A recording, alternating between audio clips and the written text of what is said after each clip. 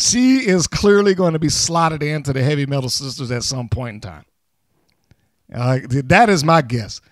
Just based on her look and based on the gimmick that they gave her, she's a Heavy Metal Sister in the making.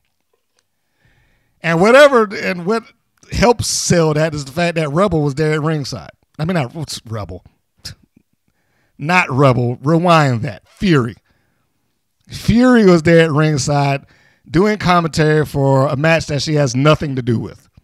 So, I mean, make of that what you will. She had no storyline purpose or reason whatsoever to be at ringside doing commentary for this match, for this person, other than I just feel like it.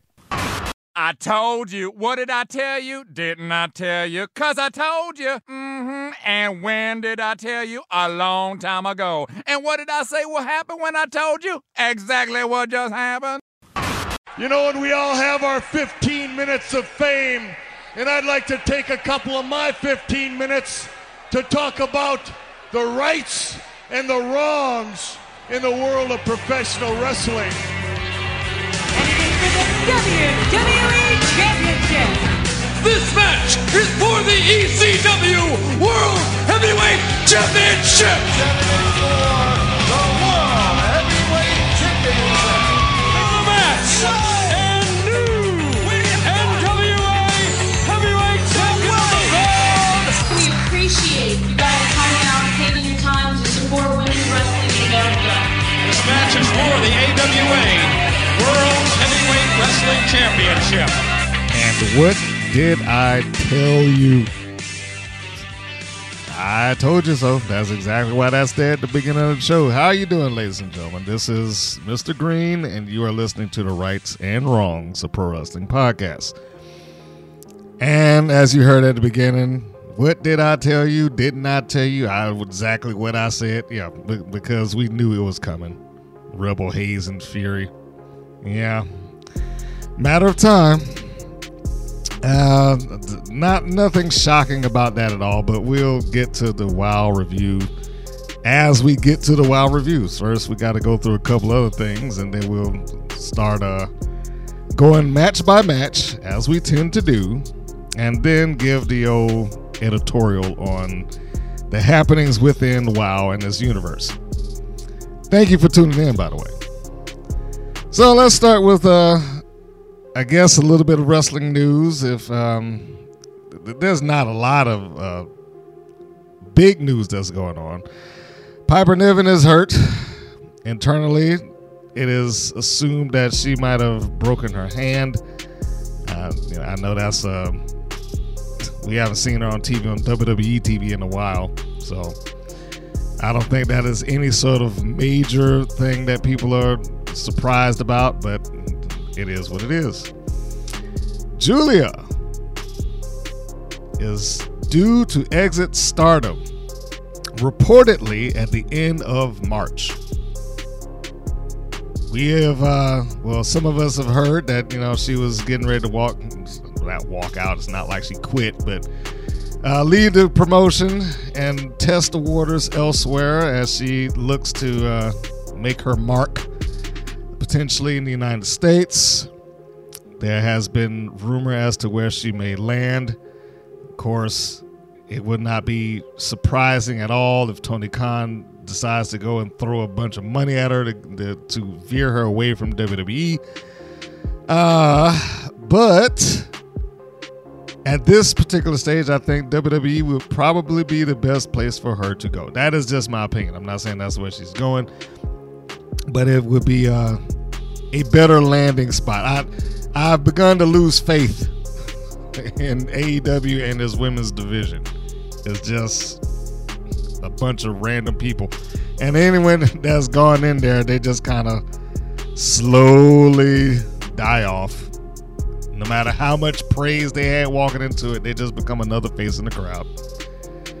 But Julia is a name that, for the hardcore wrestling fans that exist in the WWE universe, it'd probably be a good fit. She will be a better fit, in my opinion, going to NXT and then building her name for this audience there. She probably will be able to have the type of matches that she has. She'll probably be able to entertain the same audience that she's been in front of. You get where I'm going here. NXT is the closest thing that the WWE owns to that type of wrestling fan base. They have listed her accomplishments in Stardom and New Japan, which includes Artist of Stardom champion twice, Guard of Stardom champion, Wonder of Stardom champion, World of Stardom champion, New Japan Strong Women's champion, Cinderella tournament winner, 2005 star, GP 2002. So yeah, man, it's one of those things of what else can you do? What else can you do? You've accomplished essentially everything that you could accomplish within that company. So where else can you go, or what else can you do within that? Sometimes you just got to leave and test the waters elsewhere. I mean, I'm sure that there's probably some other angles or storylines, or perhaps another championship that she can win. But if you are looking to test yourself and jump to the next level, a departure may be in order. So good luck to her. There is a question. This is not really news per se, but there is a question that I'd like to relate. And that question is this. Because primarily when I do this podcast, the bulk of the podcast, not all, but the bulk of the podcast comes down to WOW, Women of Wrestling, and a review of his program. Sometimes it's a good program, sometimes it's not. It is a national product here in the United States. So, you would tend to believe that it kind of would be on the purview of most wrestling fans.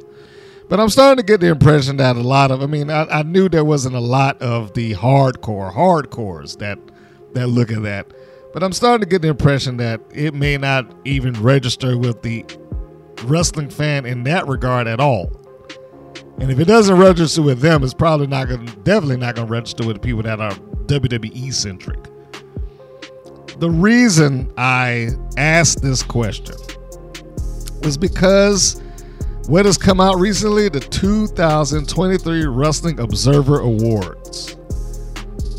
Now, if you are familiar with the awards, first off, let's be clear and say that the awards that are given are reader-based. This is not the people that put it together. Most specifically, it's not a Meltzer. These are reader-based awards. This is what the audience votes on.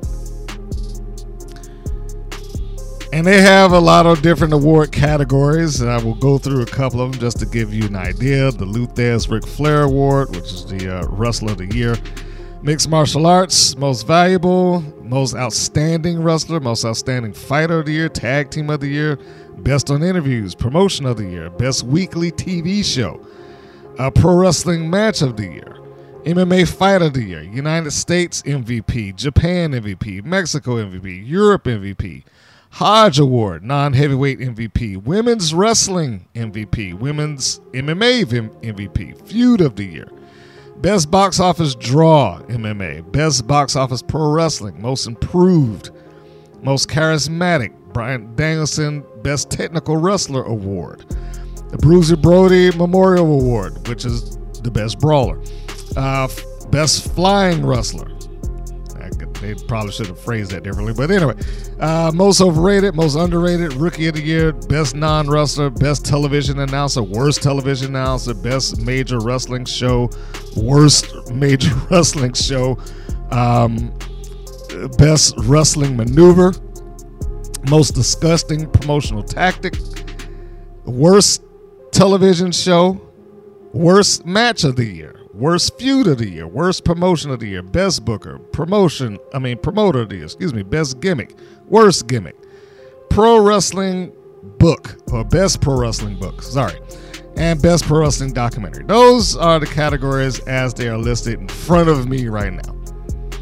And, that has been going on for a long time, and they, generally speaking, cover a lot of ground when they do these awards. They cover obviously the WWE and AEW. You get some nominations from other promotions, including Impact. Well, I'm so used to saying Impact. I'm trying to get out of that. TNA.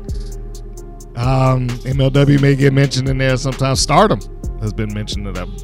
Power Slap, which I don't even know how that's in the running. Power Slap has been mentioned in there. The one promotion that I've not seen in any scope, good or bad, is WOW. It's not even regarded by the wrestling fans that vote on this. It's not nominated one way or the other. And this just makes me think, I was like, how much into the wrestling sphere does WOW actually penetrate? How many, fans out there who tune in to watch a wrestling program, wherever it may be, whatever promotion it may be, either know of WOW's existence or care? Certainly there are several that do. If you go on their social media platforms, you'll see the the dedicated followers of WOW, and we cannot discount that. They do have their fans, and they're very dedicated. They're probably as high strung and loyal to WOW as AEW's dedicated fan base is. The difference there is that they're not as big. AEW's fan base, or at least the people that viewed ratings wise, has been dwindling down, but it still has a core audience that will tune into that show regardless. And it will reflect in things like this. If there is anything that I would expect WOW to at least have maybe gotten into the running as far as an award is concerned, or at least a mention, I don't expect them to win. I'm sorry if there's anybody that's from WOW that's listening to this right now. No, I'm sorry to say it. I do not expect WOW to win any of it. That's just the truth, because they don't have that kind of product or reach. But what I would think might happen is some sort of honorable mention, or maybe their name might be in the running. I mean, women's wrestling MVP, that's Rhea Ripley. Julia is number 2. Now think about that. Stardom. Somebody who represented Stardom is ranked over, or at least mentioned in the list, whereas no one from WOW is at all. Which is what made me think about this to begin with. Like, Stardom didn't even have a TV show here. If you're going to watch it, you're going to, either subscribe or catch a couple of matches on YouTube or something like that. But Stardom does not have a presence in the United States. WOW does. Not only do they have a presence, they have a stronger presence than TNA. And I'll get to that in a moment, because there's another topic that I got to address before we go into the review. But to have a representative of a promotion that is not even in the country that you broadcast in, to be number 2 for women's wrestling MVP is, in my view, is incredible. And I mean, yeah, Rhea Ripley took the award by, I guess a good 200 something votes. I'm just going off the top of my head right now. Less than 200. But anyway, 359 for her, 162 for Julia. Athena's in third with 114. The point being is that it's not even in the running. So like no one in WOW is even in the running. Because generally speaking, I know what the response would have been. It would have been like, well, if the fans, they only vote for WWE and AEW, and, you can't expect WOW to be on there. But you have Stardom and Power Slap. Okay, Power Slap. That's not even a wrestling promotion, and that's listed. How is it that WOW has no presence within the pro wrestling community at all? I mean, they are wrestlers, and they do work in a wrestling ring. Granted, there are a lot of them in there that are, a nice way to say it, brand new. There are a lot of them in there that are brand new. And maybe that works against them. But how is it that being a product that's on TV here doesn't qualify you for anything? They barely, when I look for, other people that might have reviewed the show, they barely have any coverage at all. And WOW doesn't really do anything to endear themselves to that audience. The only time I've ever seen WOW bother with the pro wrestling fan audience is when they were on hiatus, and I'll just put this disclaimer in front of my statement. In my opinion, they went to WrestleCade because at that time they needed WrestleCade. They needed to put themselves in front of wrestling fans.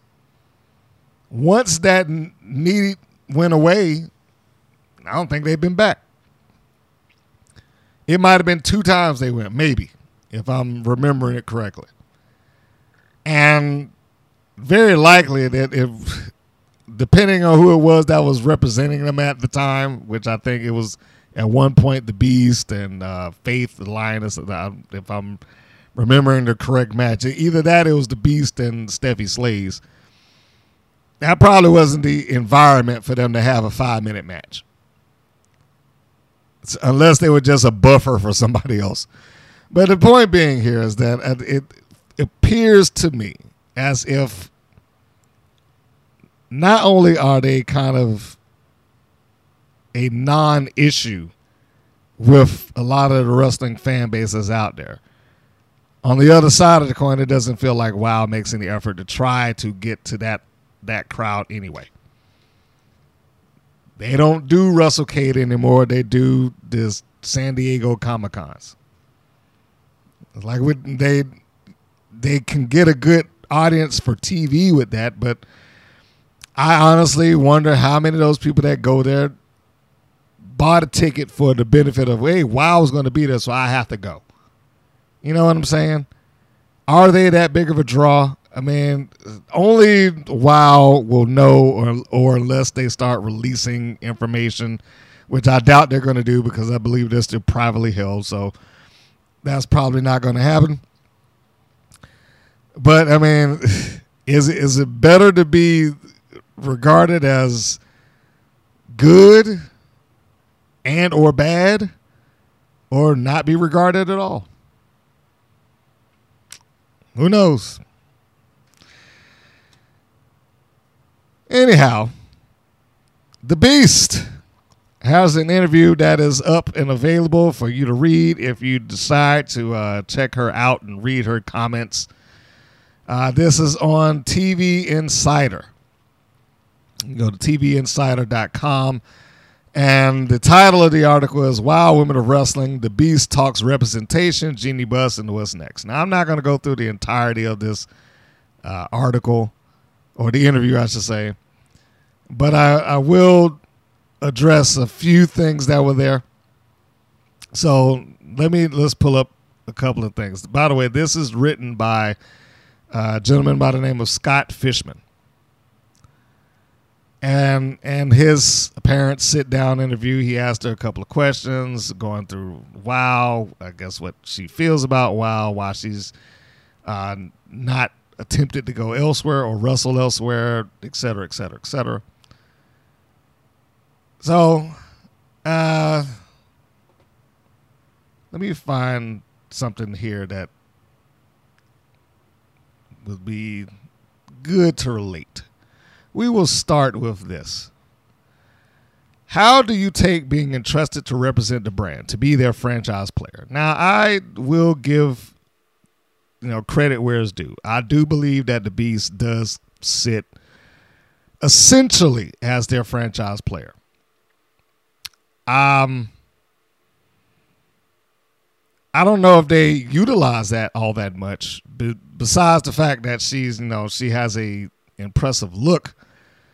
But I don't know if they really utilize her as a franchise player per se. Everybody on that show, to me, regardless of what they do, what championships they have, and this, that, and the other,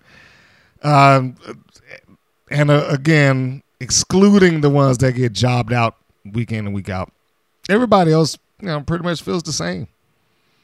And I don't mean in terms of personality or presentation. I just mean that no one person there feels more important. Good grief. No one person there feels more important than the next. The comparative there would be if you were to look up and down the WWE right now, and if say you removed Cody Rhodes, you probably would feel the impact of that. If they removed Roman Reigns, or at this point, Drew McIntyre, or who else am I missing here? LA Knight, or any of the people that's been regarded as their top players. I mean, CM Punk, he came back and he got hurt, and now he's gone, and there's a visible hole there. Affected plans. He was going to WrestleMania, very likely against Seth Rollins for the World's Championship. Now you feel it. You feel the brunt of that. I don't know if there's anyone in WoW that makes me feel that they are that big of a franchise player. Now, a franchise player in terms of her look and how they like to illustrate her, but other than that, I don't see it. However, her answer was, I'm proud of that. It feels scary but good. Sometimes the moves you make, you don't realize people are watching you. That something you do is going to help spark something in someone else, to encourage someone else. There's a ripple effect. Maybe I'll spark something in a young girl to become bigger and better. Then she does it for another generation. That is what we need now. I don't think we have enough role models. We don't have enough people being highlighted that represent the good we need around the world. I don't know if that really answered the question necessarily, but okay. It's about as close as it could be. He goes on, Mr. Fishman, to ask a couple other questions, of course. Let me scroll down a little bit here. All right. Here's one. Well, I don't necessarily agree with this one either, but let's go into this question. He asks, I feel like with WoW, Women of Wrestling, you're the special attraction. We don't see you every week, but when you do, it appears impactful. All right, so I'm gonna stop there. You don't see you don't see 80% of the roster on WoW every week. So I don't know if that's centric to her. It doesn't seem like okay, we're going to keep the Beast out specifically because she's our special attraction, and then we'll just bring her back when it means something. It just feels like that's just the rotation. So I don't know if I agree with him there that she's a special attraction rather than this is the taping schedule and this is when I'm due to appear. But her answer is, I never saw it that way. I'm so excited when I get in the ring. That's all I focus on. I just keep my head down, stay laser focused, and it's go. Okay, I think they wrote this wrong. It's written is go town. I'm pretty sure it meant it's go time, but hey, look, you can go and read behind me if you want to. But anyway, next thing.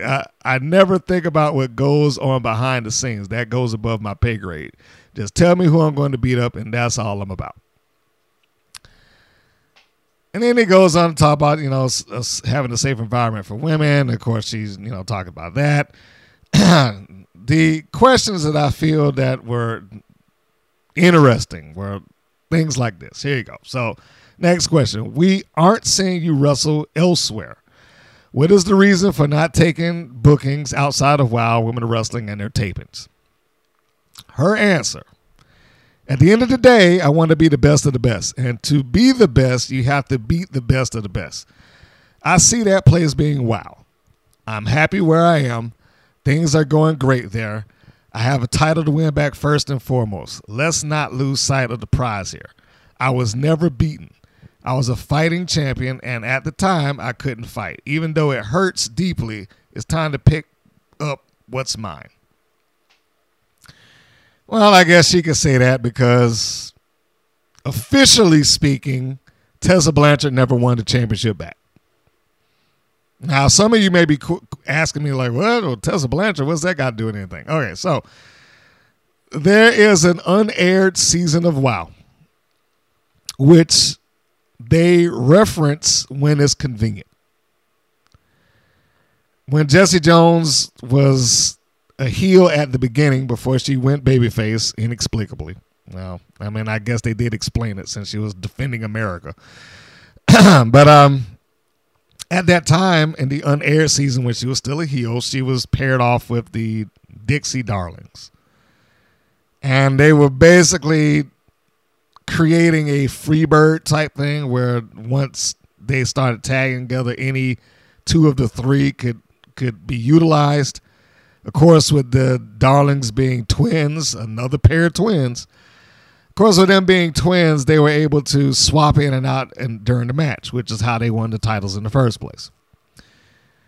They did reference that on WOW, but in the same breath, you had the excommunicated Tessa Blanchard defeat the Beast, although by, underhanded means. She did defeat her, and she won the WOW Championship.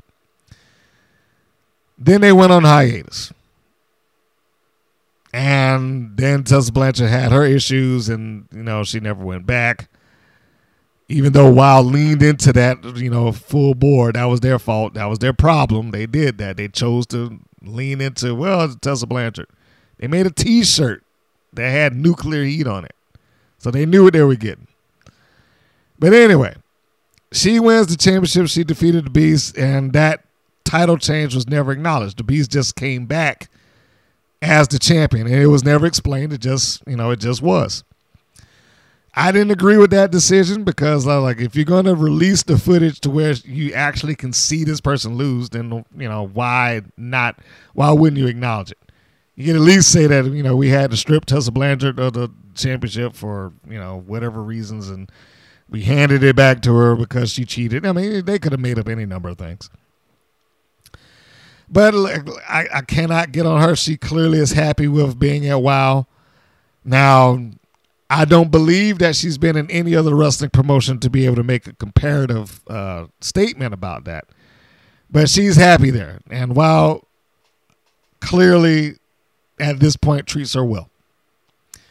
So it's probably not anything that she wants to do. She doesn't appear like she wants to go anywhere else or attempt to wrestle elsewhere. The 3 or 4 times a year that she does it is seemingly fine for her. And I guess as long as she's living there and is easy to get to and they're paying her, and and she doesn't want to venture out into any other independents, then what can we say?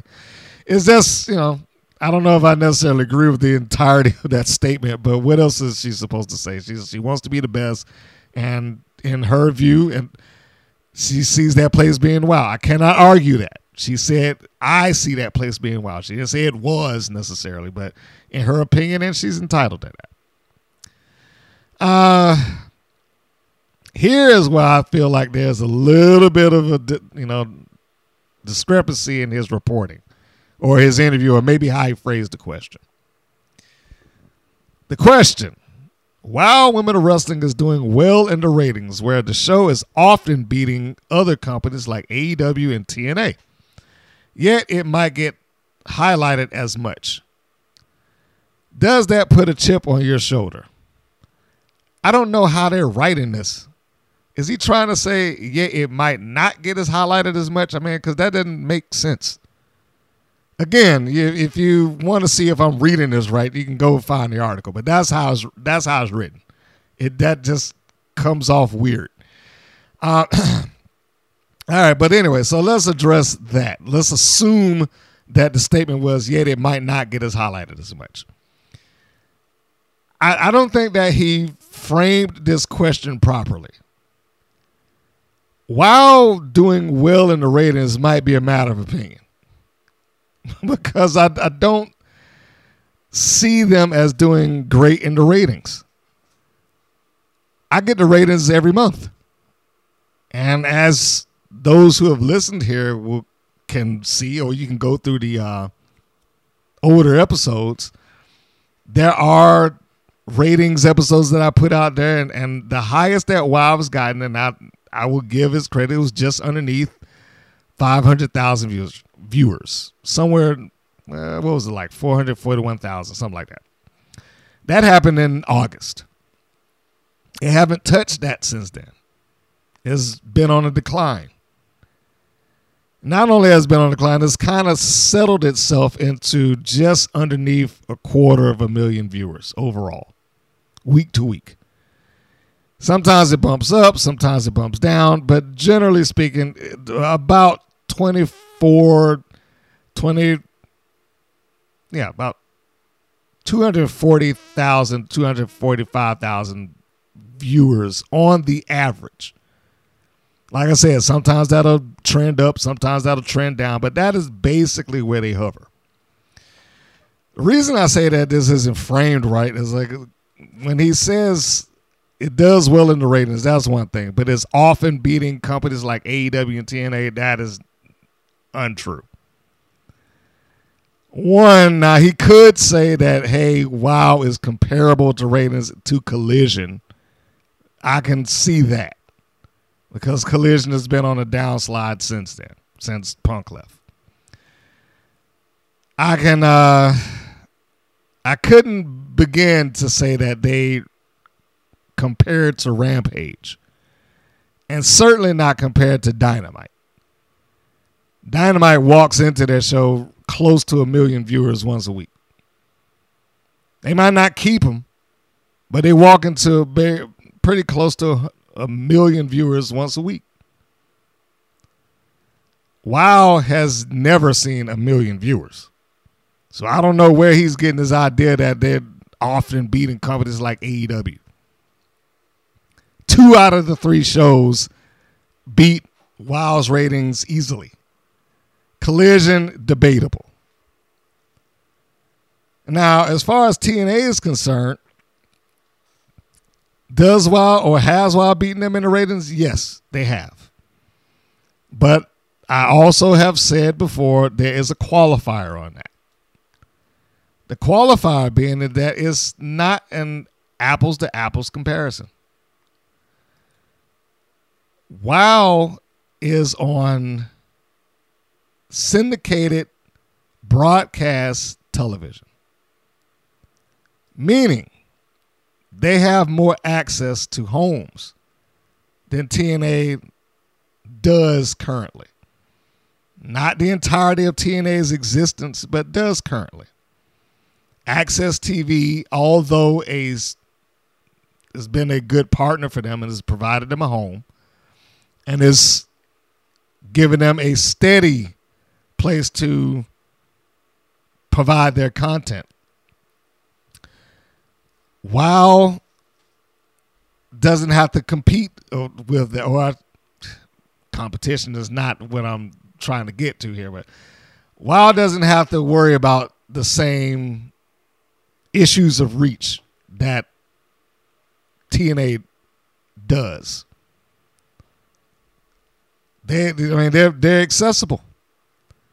All you need is an antenna. That's it. That's all that's required of you if you want to see WoW at any given, whenever it's broadcasting. You get a broadcast antenna and you tune into the show, and that's that. It's not even required for you to have internet. Whereas with Access TV, you need to have that package. And keep in mind, every cable company does not carry that. You know, you do get those cable outlets because there are smaller cable providers across the country that may not carry Access, which by proxy means that they may not carry TNA wrestling. So whereas they do win in terms of ratings with TNA, I stand on it is not an apples to apples comparison. It's hard to just say, oh, well, you know, they just beat them week in and week out. It's an easier thing to make the comparison from, say, an AEW versus a WWE because they both have national cable outlets that they can broadcast on that give them or provide, you know, their platform to the public. TNA does not, at least not to that level. Now, the other side of that, just to, you know, talk TNA up for a moment, they pretty much have to put their show on 2 other platforms just to kind of balance that out. They put it on YouTube, and of course they have it on TNA Plus. Now, we have no idea how many people watch that thing on TNA Plus. Those are unreleased numbers, at least as far as I've found. So I don't know if the viewership changes or if there's a big difference between that. But it is a vast difference between how they reach their audiences. So, whereas I can appreciate him as an interviewer making her feel better and tell her, hey, you guys do this, you guys do that, I don't know if that is the appropriate way to phrase that. I don't see them as often beating either of those companies. But the answer that she provided, and remember the question is, while I was doing well in the ratings, where the show's often beating other companies like AEW, TNA, it might not get as highlighted as much, I'm adding to not, but does that put a chip on your shoulder? Her answer, not a chip on your shoulder per se, but we do this because we're passionate. The hope is for young girls, young women, and young people to see us and become inspired. Of course, you want more exposure, but we're going to keep doing what we do. And at the end of the day, we want to keep going out there and putting on great shows. Hopefully, everyone will catch up to what we already know. The next question he had that I wanted to, she probably isn't that person to answer it, but I did appreciate the question. How close are we to a Wild Women of Wrestling touring and a return to pay-per-view? How's he writing this? Okay. How close are we to a Wild Women of Wrestling touring and a return to pay-per-view? I guess he should have said tour. Yeah, anyway. Yeah, this is grammatically is a little off. Her answer is, I would hope it's coming sooner than later. It's my hope and dream that WOW gets to have a global footprint. My hope is to take that into live shows and continue to go global. More people deserve to see this live. Seeing this show live could be life-changing for some people. As you hear me reading these answers, I'm pretty sure you're getting a theme here with her response. It is all inspirational. It's all we're trying to do this for everybody else. It's all, you know, this could be life-changing for someone. This is all, you know, everything here is primarily like we're here to uplift and make sure that everybody's good and so on and so forth and blah, blah, blah. But he does go on to ask, what's something about the Beast that would surprise people? Do you see yourself venturing outside of the ring and the other realms of entertainment?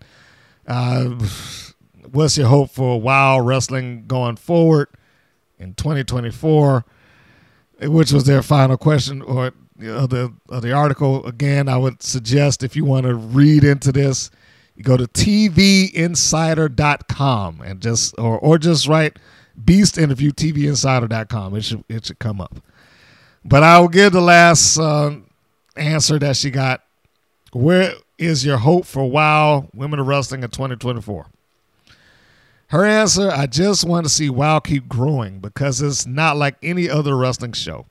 You can't compare it to any other promotion. What we bring to the table and offer is something different. I truly believe in the message WOW is trying to spread. Integrity, women's strength and power, and love to see that spread more. It's needed in the time right now. So everything that has been responded to there is pretty much a message of inspiration, and this is what WOW is doing, and we're trying to help young ladies and so on and so forth. Nothing wrong with that. I don't know if that's the answer that I would want as the owner. I mean, because that's going to happen. All wrestling promotions will inspire somebody. I mean, good, bad, or indifferent. All wrestling promotions that have been around for any length of time will inspire somebody. Whether that be inspiring them to stand up for themselves, whether that be, hey, I can be athletic too, or, I hope I can talk on a mic like that person, or, the ultimate, I guess, as far as that's concerned, is that I want to be a wrestler because that person's a wrestler and I can do it too. So all of them do that. It's good that she, I guess they're making a conscious effort of it, but I don't know if that should be the primary focus opposed to, let's try to make this the best wrestling promotion that we can make it. But, I'm sure they will do whatever it is that WOW does, and they will continue to try to inspire. Now, as far as the live tour and the pay-per-view, I would be interested to see if they can actually pull it off. That's probably the only answer that I could give towards that. It would be interesting to see if they can actually pull it off. Like I said, I don't think that she's the right person for him to ask for that. I'm sure that was just him wanting to, let me get your opinion about it. And touring would be great for her, as it would be with all the WOW girls. A pay-per-view would be great for them. And I said that they should at least test the waters on that. Now, I will qualify me saying them they should test the waters. They should do that in the most inexpensive way that they can afford to do it. I don't think they should just go throwing money at doing a pay-per-view. I personally, in terms of the in-ring work, I don't think they're ready for that. Nor do I think that they're ready for it in terms of building interest in a match. And the last thing that they need to do is repeat what happened to WOW 20 plus years ago. WOW Unleashed was the name of the pay-per-view. And the numbers on that pay-per-view are atrocious because nobody wanted to see it. More importantly, nobody wanted to pay up towards $40, or it might have been less. I can't remember. It's been so long. Let's just say it was $25 or $20. The point being is that no one wanted to pay for it. There was nothing that happened on that show that was strong enough. And it went to solidify a old wrestling adage. At some point, the bell has to ring. Like, you can disguise that on TV. And they did. You could disguise a lot on television. But at some point, that bell has to ring. And at the end of the day, if they cannot deliver the goods bell to bell, or at least even get people in hindsight interested in the match, then it's not going to work. That pay-per-view that took place all those years ago, WOW Unleashed, was, with the exception of maybe one or two matches, it was not a good pay-per-view. For those reasons, because 90% of the people there were incapable of having a match, which is why the bulk of them are like 5 minutes or less. Some are like just 3.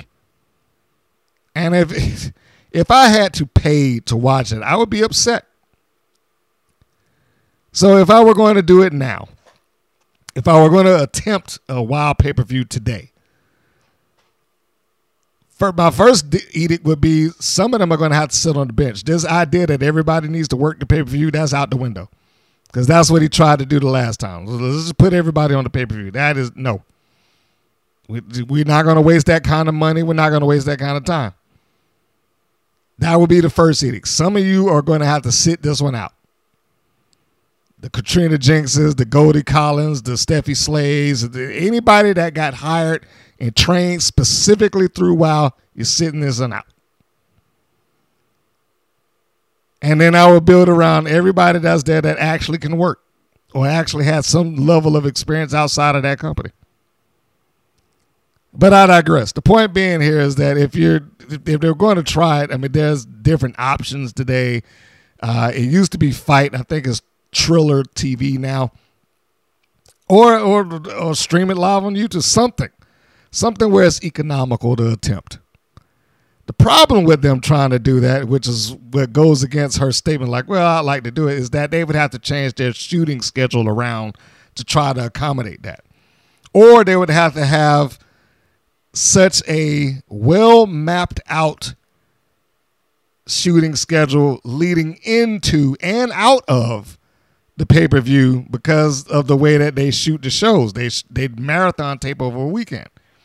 So in order to get that, they would have to know precisely what they're doing, how they're going to do it, what matches we're going to have at the pay-per-view that we need to lean into, and get it to a point where the taping schedule that we have over these 4 days will actually make sense going to this pay-per-view and then make sense coming out of the pay-per-view.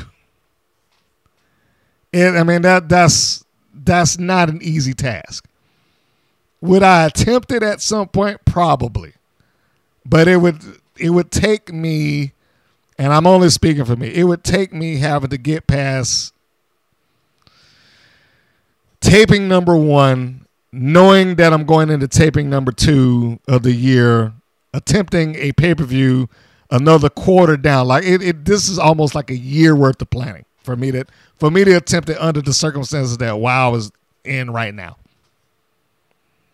But I think they should have at least one live event that they should try just to sample it, just to test the waters and see if it works and see what kind of interest they have. Because it's one thing for them to be on free TV. It's another for them to ask people to pay across the country.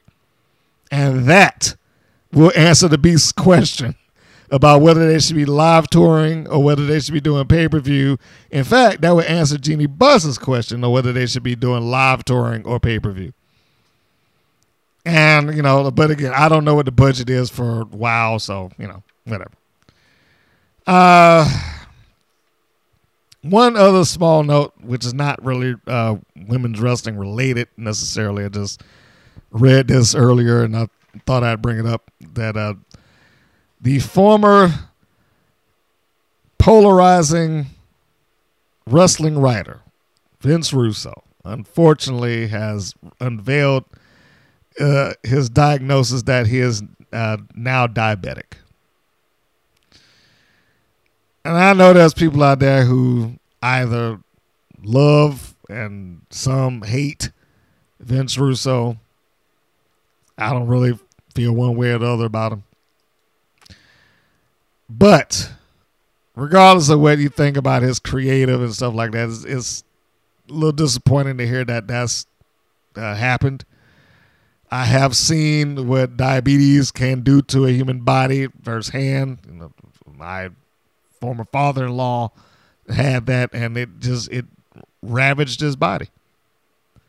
Especially, once it gets rolling, it's kind of hard to get under control. It is not a death sentence for Vince Russo. Let me just start with that. Because you can get that under control.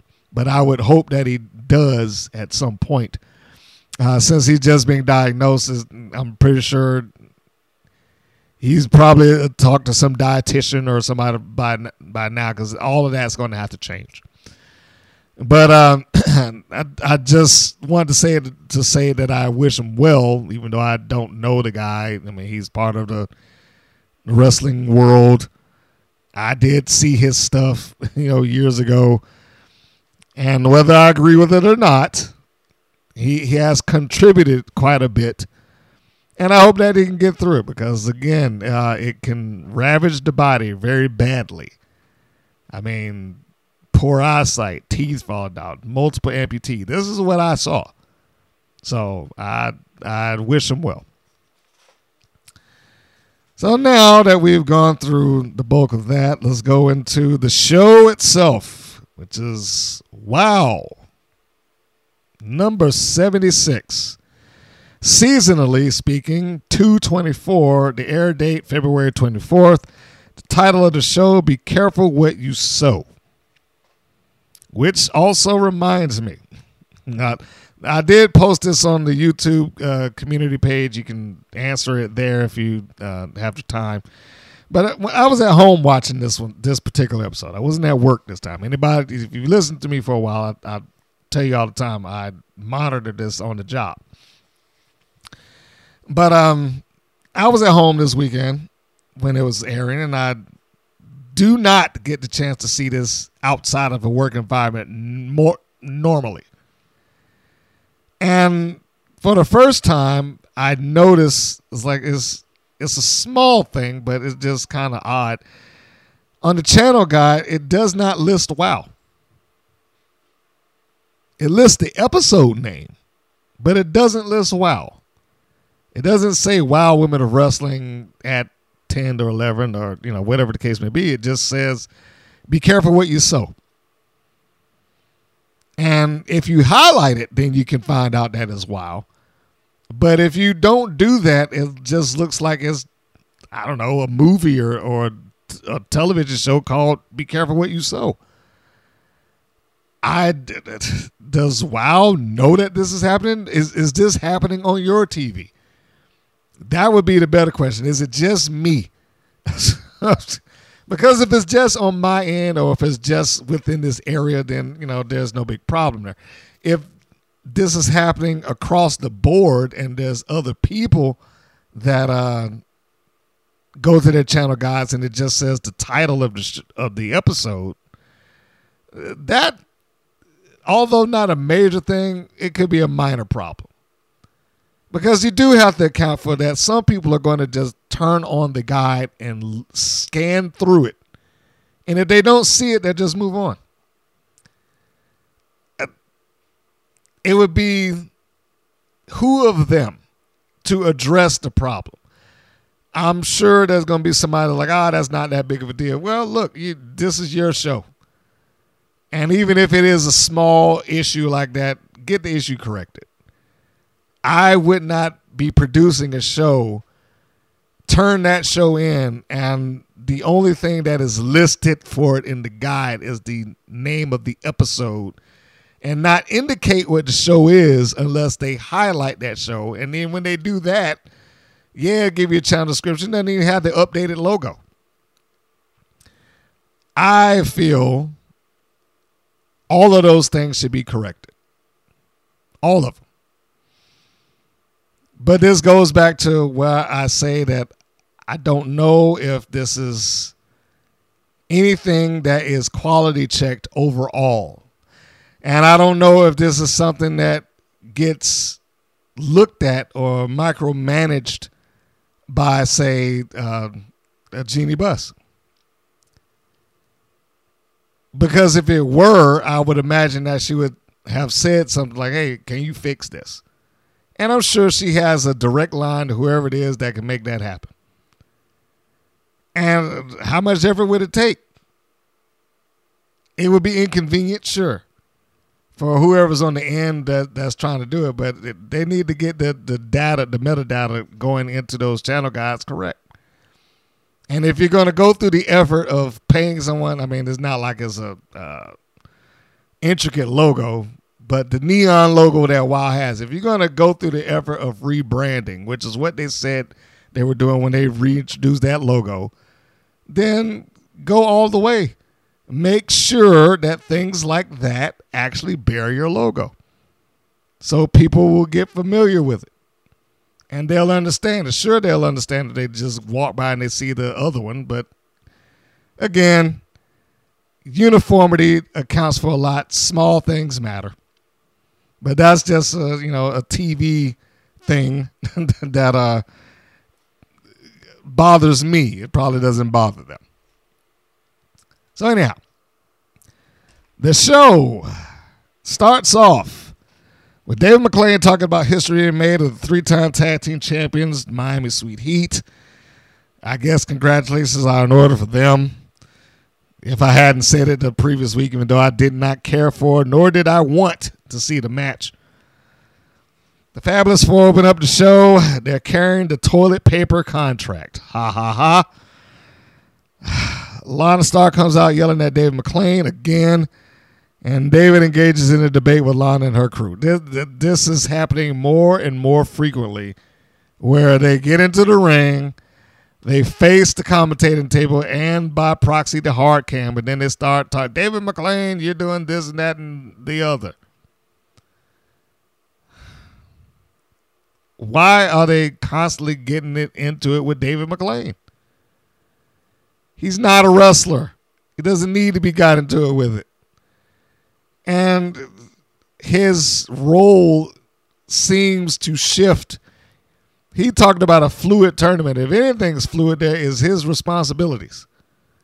Sometimes I'm authority, sometimes I'm not. Sometimes I care, sometimes I don't. But they don't need to be getting into this argument with David McLane all the time. I go back to what I said with him several times over several weeks. If he's going to insist on being on TV, which clearly he does, it would make more sense for him to minimize some of his positions. He cannot be, well, he can because it's his show, but I'll say he shouldn't be both the lead announcer and the general manager and the lead interviewer and, the seeming like the personal ring announcer for Abilene Maverick. I mean, that might have been a one-time thing. And let me be clear, he didn't actually ring announce. He just told the people to be quiet while she talked. So I don't know if he was being a heel or babyface there. He does not need to be in all of those positions. It would be better if he just were the general manager. Everybody knows that he is in charge of that place. So just be that. And if he's going to be in commentary and the general manager, then tell them to knock off the engagement with him until it's a point where it's necessary. When he would maintain more authority if he got up and said these things when there was something that needed to be said. But clearly he doesn't do that. He doesn't engage in any authority until, I don't want to say until it's necessary, but until it's convenient. Now, that's probably a better way to put it, because it happened at the end of the show. It was a matter of convenience. There is such a thing as getting heat on the promotion. And we'll talk about that as we move on. So anyhow, they're yelling at Dave McLane again, as all heels do. And they basically complained about the match with the Mother Truckers. Like, why do we have to have this match? And then, of course, they're going to have the match. The next segment is the first match of the show. For my money, probably the best match of the night. Adriana Gambino versus Princess Aussie. This is the battle to see whether, not Aussie, Gambino will remain undefeated. So I will give credit where it's due. They told the story, well, they allowed that story to breathe to some degree. Now, Adriana Gambino walks into this thing 7-0, and ever since returning to WoW, she's been undefeated, which I like that. it did give some level of, okay, there's something here without it having to be a championship. And she could continue on.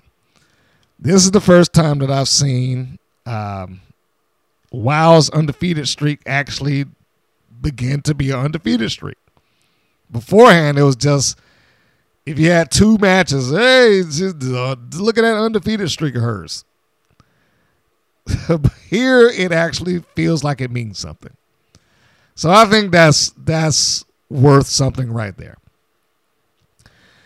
I don't understand why they insist on putting former WoW World Champion in big bold letters under Princess Ozzy's name. It's like this constant reminder that she lost the championship. It's one thing for the commentators to say it because they can phrase it and frame it a different way. Here comes Princess Ozzy, who unfortunately got cheated out of WoW Championship or whatever the case may be. Something just, it doesn't need to be in big, bold, pink letters that she's a former WoW champion.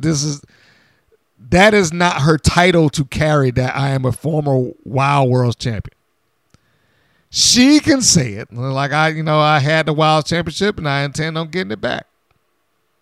The commentators, like I said, they can say it because they can frame it a certain way, but just to look at it, it just comes off as weird. I'm like, who does that?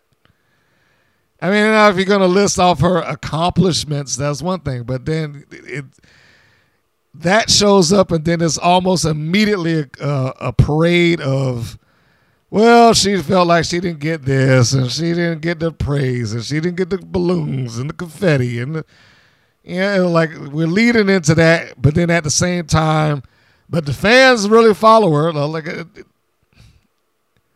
it's in my world is somewhat conflicting. Either she's going to complain about a thing or not. Like, well, why would the fans care that she got confetti or not? What difference does it make to them? Anyhow, she's the babyface, and they are playing her up as being the babyface. Like, the fans love Princess Ozzy. And she comes out and she does the oi, oi, oi chant once she gets into the ring. The match is pretty solid, I think. I've already told people that I really like Adriana Gambino. She looks like a star, but in fairness to Ozzy, she does as well. These two seem to work well together. Like I said, best match for my money of the evening. It had more competitive nature to it and, less flaw. And it also had something, attached. Like it wasn't just a cold match because of Adriana Gambino. Her walking into this thing undefeated took it away from being a cold match, whereas normally it would have been. And they were able to do that without the benefit of having any sort of championship or any sort of stipulation or anything like that. It was basic and it worked. So when we get down to the end, and the match in and of itself, by and large, was a fair match. It was an exchange of holds. They didn't go bringing out steel chairs or track. Well, they very rarely do steel chairs on the show at all. But you understand what I'm saying. There was not a lot of gimmicks that was applied here. It was just a match, and it was just a match between what I would consider two pros. So we got down to the end of the match. Oh, yeah, I forgot one other thing. Because Dave McClain did this before. He did it with, who was that? Penelope Pink. For some reason, he brought up Gambino being ill like earlier. I don't know if I've ever heard him do that for the babyface at all. It's like the second time he's done it for the heel. With Penelope Pink is like, she had a 104-degree temperature and she fought back. That's the kind of champion she is. It just seemed weird to me that our announcer, theoretically babyface, would lean into the heel defense mode. Because all that does is that provides an out if the heel loses. And here again, she's like, she almost couldn't do it. I forget what he said. That she wasn't sick. It was something else of that nature, and I should have wrote it down. But it was something to the nature she almost couldn't make this match, and then here she is, fans. Like she fought through and she came and against all odds she won. So I don't know where he's going with that. Is David McLane supposed to be leaning heel now, or what? So it's just a weird vibe to give another potential out to a heel. But in any case, at the end of the match, we got Gambino hoisted up on the shoulders of Princess Aussie, assumably getting ready to do something like maybe a TKO or whatever the case may be. Gambino gives her a quick elbow to the jaw, which loosens up the grip. Gambino comes down. She rolls her up. And the one and only time that she cheated in the match, she grabbed the tights and scored the 3 count. And her undefeated streak continues. Yeah. I mean, there's not really much else that I can say there other than I enjoyed this. It was a nice match.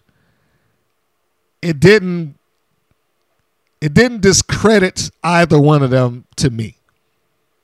You got Gambino, who was able to hang with Ozzy, who, let's just play it in for what Wild likes to position her as. She's positioned as a main event top babyface. And this is the biggest competitor that Adriana Gambino has had since coming back. So it didn't hurt necessarily Princess Aussie. She lost, but she had to lose because she was cheated. She got the tights pulled. And it didn't hurt, or it certainly helped Gambino. But it didn't hurt her because she wasn't outperformed. She wasn't out-wrestled. She wasn't outdone, throughout the course of the match. She was able to hang with her hold for hold and move for move up until the end, where I got to do something to win this match, and I got to do it now. And that's what she did. So, good stuff. And that may be the best thing that was going on with this match. I don't know what is the deal with Ozzy and Candy Crush, because they didn't really address that, although Crush shows up later on in the show.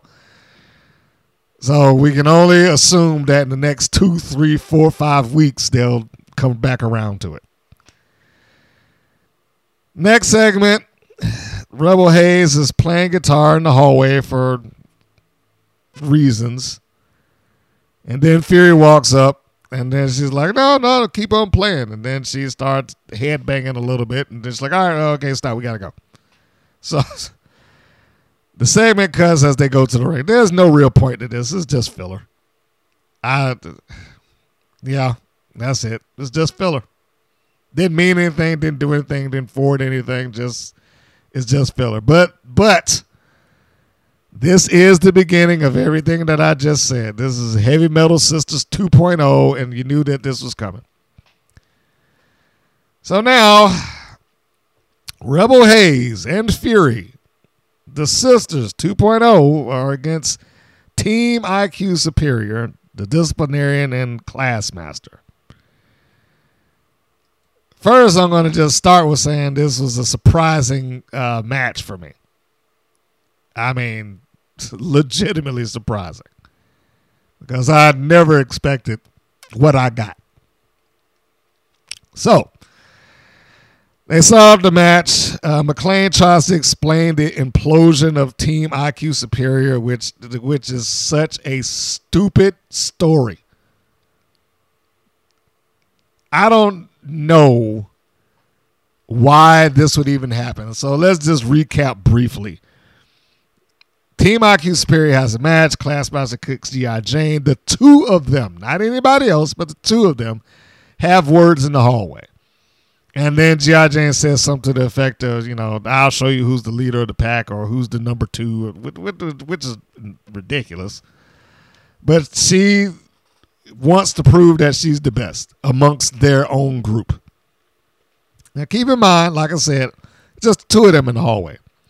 So the next time we see them again, we got Samantha Smart standing in the ring saying, I have alphas on my team, and they want to find out who's the leader of the pack, so I got this leader of the pack match, and we're going to have all the 3 of them wrestle off against each other.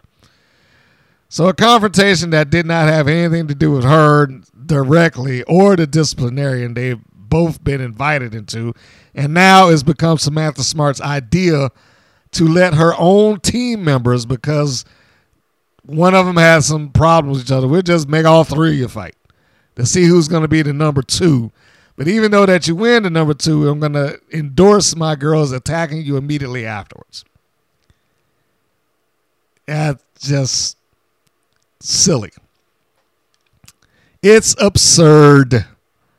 And it does not reflect well on Samantha Smart as being smart. So they have this, and we've got the new version of Team IQ Superior. The Heavy Metal Sisters enter the ring, and of course, all the rock puns start coming out through the commentating team.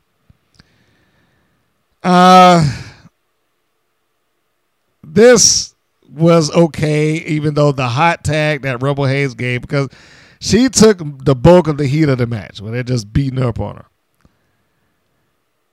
Even though that happened, the hot tag, or what should have been the hot tag, was a little flat. She makes it out to Fury, and this is the important part of the match, because the match in and of itself really didn't mean all that much. So she gets over to tag Fury following a super kick to the disciplinarian, where she just kind of backs up and tags off to the Classmaster. Now, this is the first time that I've seen the Classmaster look worth anything. And I was so happy.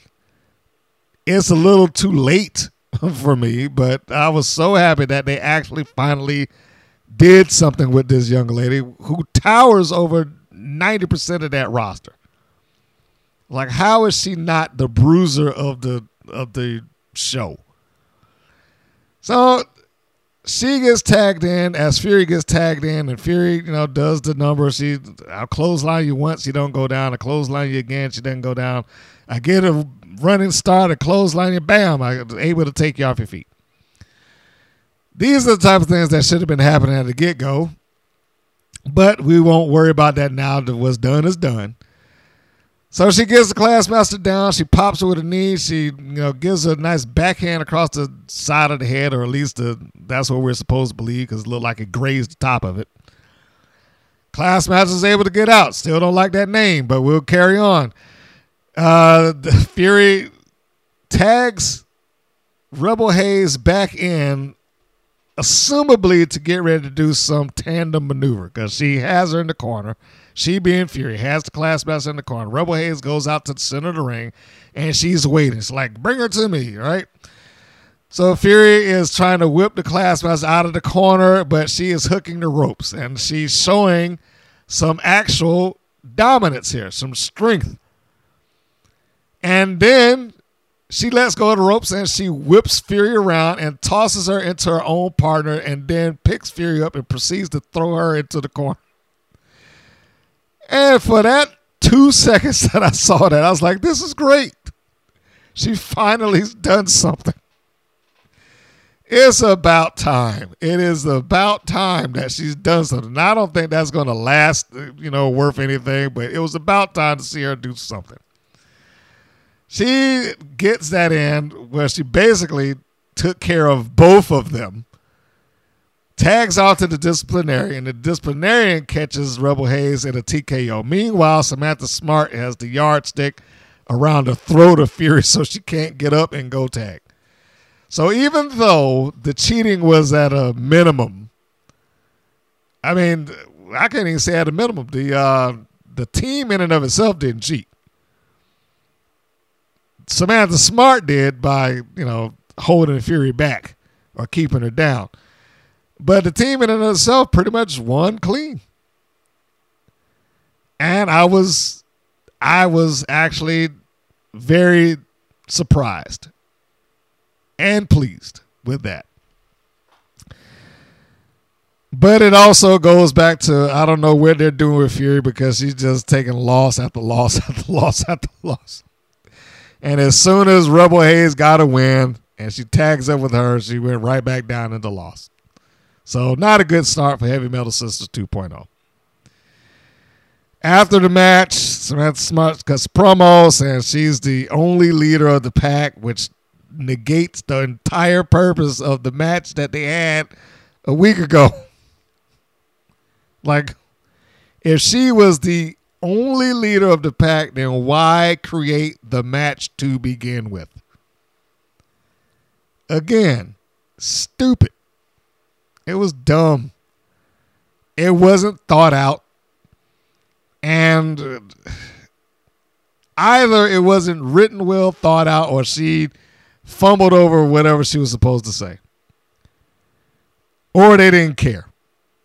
But no, that negated everything that they was in the ring for in the first place. So, and as this is going on, and Fury is carrying her partner out, she didn't even have the sense of mind to be hurt and stay hurt. Instead, as she's being carted out, she's doing the same thing that she did when she ran up the steps like she was a nut. When Fury gave her the guitar pick, she's just giving like the rock on sign and shaking her head as she's being taken out of there. Well, that really sells being hurt now, doesn't it? I mean, I'm sure she was partially that way because they had her carried and limping away. But no, I was like, if that were me and I saw that, I was like, don't be doing that. Just let her take you out of the ring. You don't be giving no signs like nothing that's going to discredit what she just did to you. You're hurt. You're not supposed to be giving a rock on sign and shaking and still headbanging after you just took a TKO in the ring, which is a direct hit on your neck. So why are you headbanging out here? Anyhow, that little thing right there. That's why I say it's the small things. It's the small things. But that little thing right there just irked me. Like, why are you doing this? Stop it. But this was the right ending. This is the way that this should have been done. Whoever IQ Superior was in the ring with, they needed to win if they were going to continue on with some kind of ongoing feud with G.I. Jane, which they kicked off because Jane comes charging down to the ring with a chair. Samantha Smart didn't seem to be moving all that fast. I mean, because if Jane had chose to speed up, she could have easily nailed her. But she seemed like she just kind of slowed her process down once she got into the ring as Samantha Smart casually goes through the ropes. So this is where we begin with the now feud of the disciplinarian, or I should say Team IQ Superior and G.I. Jane. Where this will end up, who knows? I assume that Jane will have to go through them one by one until she gets Samantha Smart, assumably. But we never know when it relates to WoW. Sometimes they'll just do some stuff.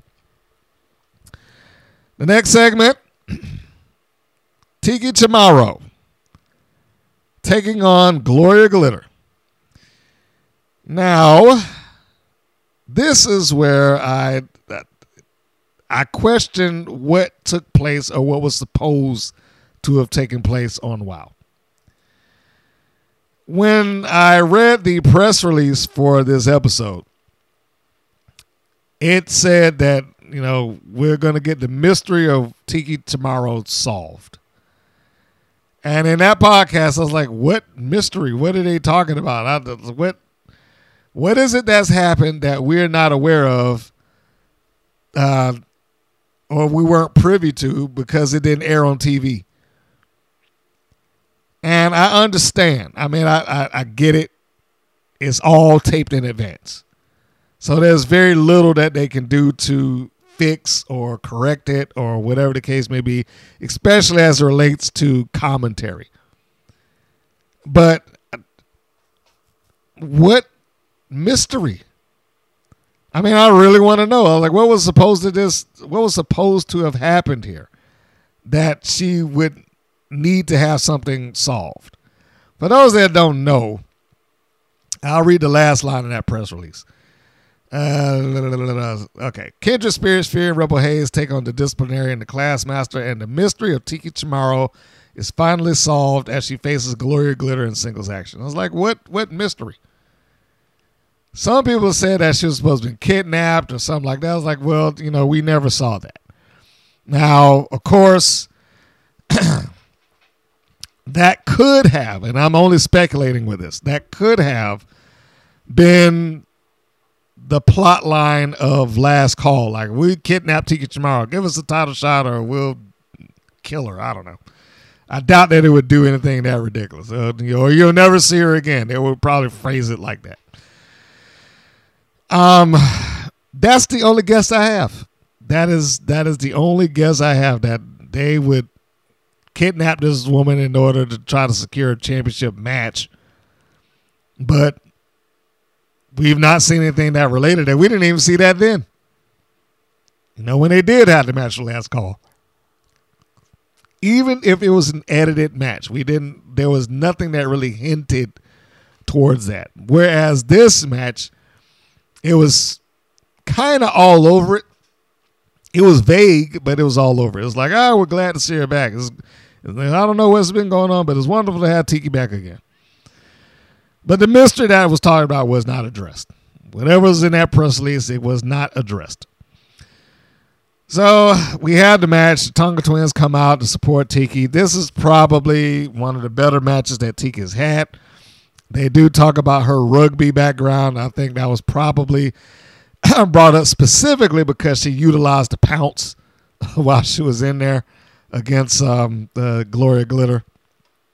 Glitter is very good. And I will maintain, and I stand by that because, she, as Delilah Doom, she's done this for a while, and she's very good at what she does. This was a fair and clean win for Tiki, despite the fact that the Tonga Twins came out somewhere during the course of the match. They pretty much just stood there and watched her have the match, and they rooted her on from the sidelines. It is somewhat funny to me, though, and I know this is not something that they're ever going to play into again, but it's somewhat funny to me that twice you've had two champions who couldn't give their friend the time of day up until they lost the title. I mean, I don't know whether those are people that I should be cheering for or not. Yeah, Princess Aussie, who didn't have any time for Candy Crush whatsoever until she lost the belt. And I was supposed to sympathize with her. Like, well, yeah, she's still a fan favorite. Like, seriously? I don't need no friend like that. And then the Tonga Twins basically did the same thing. Like, when Tiki was running up and, hey, guys, what are you doing? Can I come out there? Let me give you some advice. Here's my thing for good luck. And they just blew her off like 2 or 3 times. Tiki, we don't need luck. We got other stuff to do. But now that they lost the belts, hey, Tiki, go. We support you.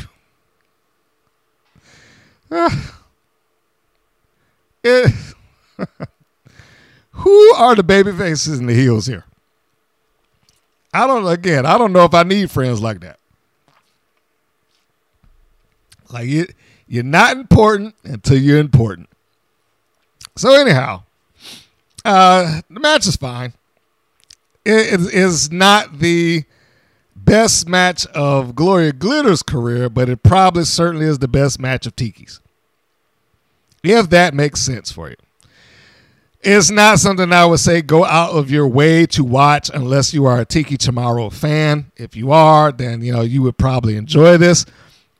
And I'm not saying that I dislike Tiki. I actually like Tiki. I think that she's a very likable personality in the Wild universe. I don't know what her future within that company is because I don't see her being a world's champion, and I certainly don't see any tag team partner that she would win the titles with. It would be nice if she had some level of angle or story that she can kind of dig her teeth into, because whatever this was, it was a lost cause. I mean, whatever this kidnap angle is, and kidnap angles in Wild never work out well. I mean, all they do is really show that their friends don't mean squat. Tiki may be stronger than I give her credit for, though. I put that note in there because I was somewhat impressed here. There's a spot in the match where Gloria Glitter does like a wheelbarrow bulldog, where she runs in, she turns around, wraps a reverse body scissors around Tiki, and then comes back down with the bulldog, right? But it didn't seem as if it was getting up there all the way initially.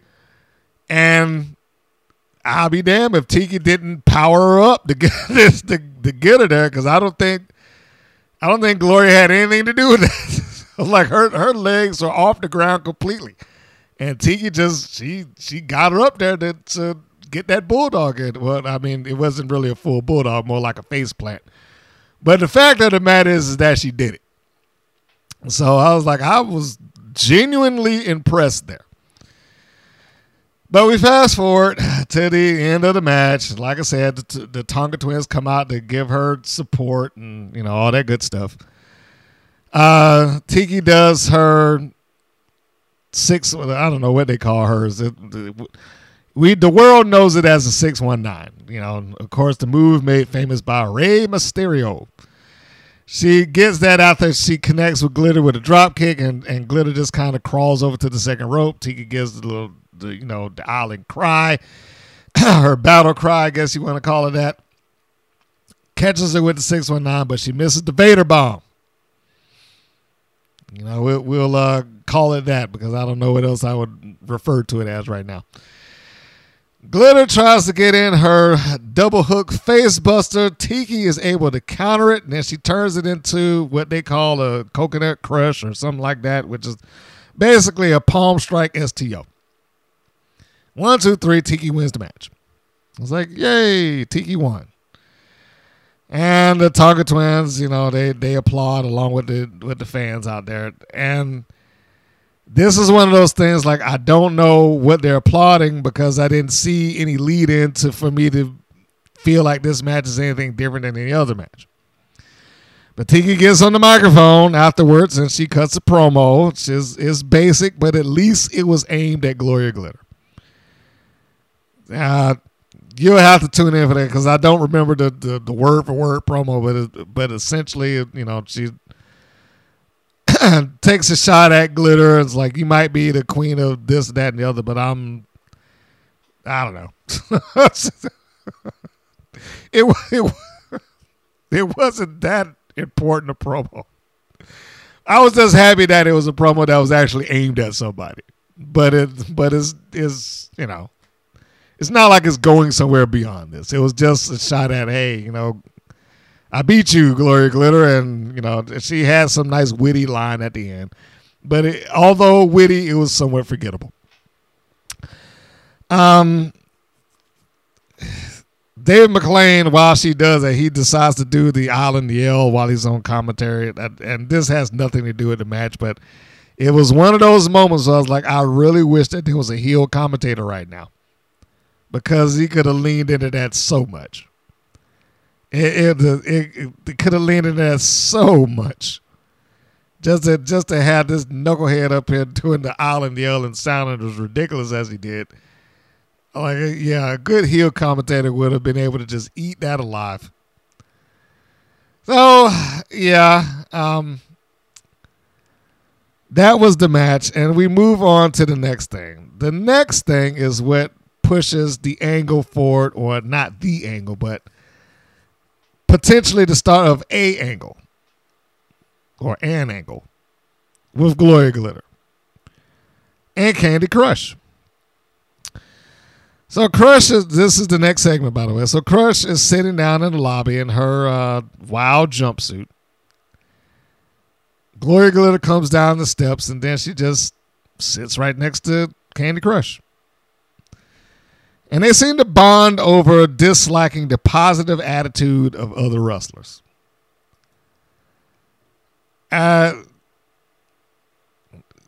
Crush is like, it was one of those days, and asking her a question, and as Glitter says something just like, okay, yep, one of those days.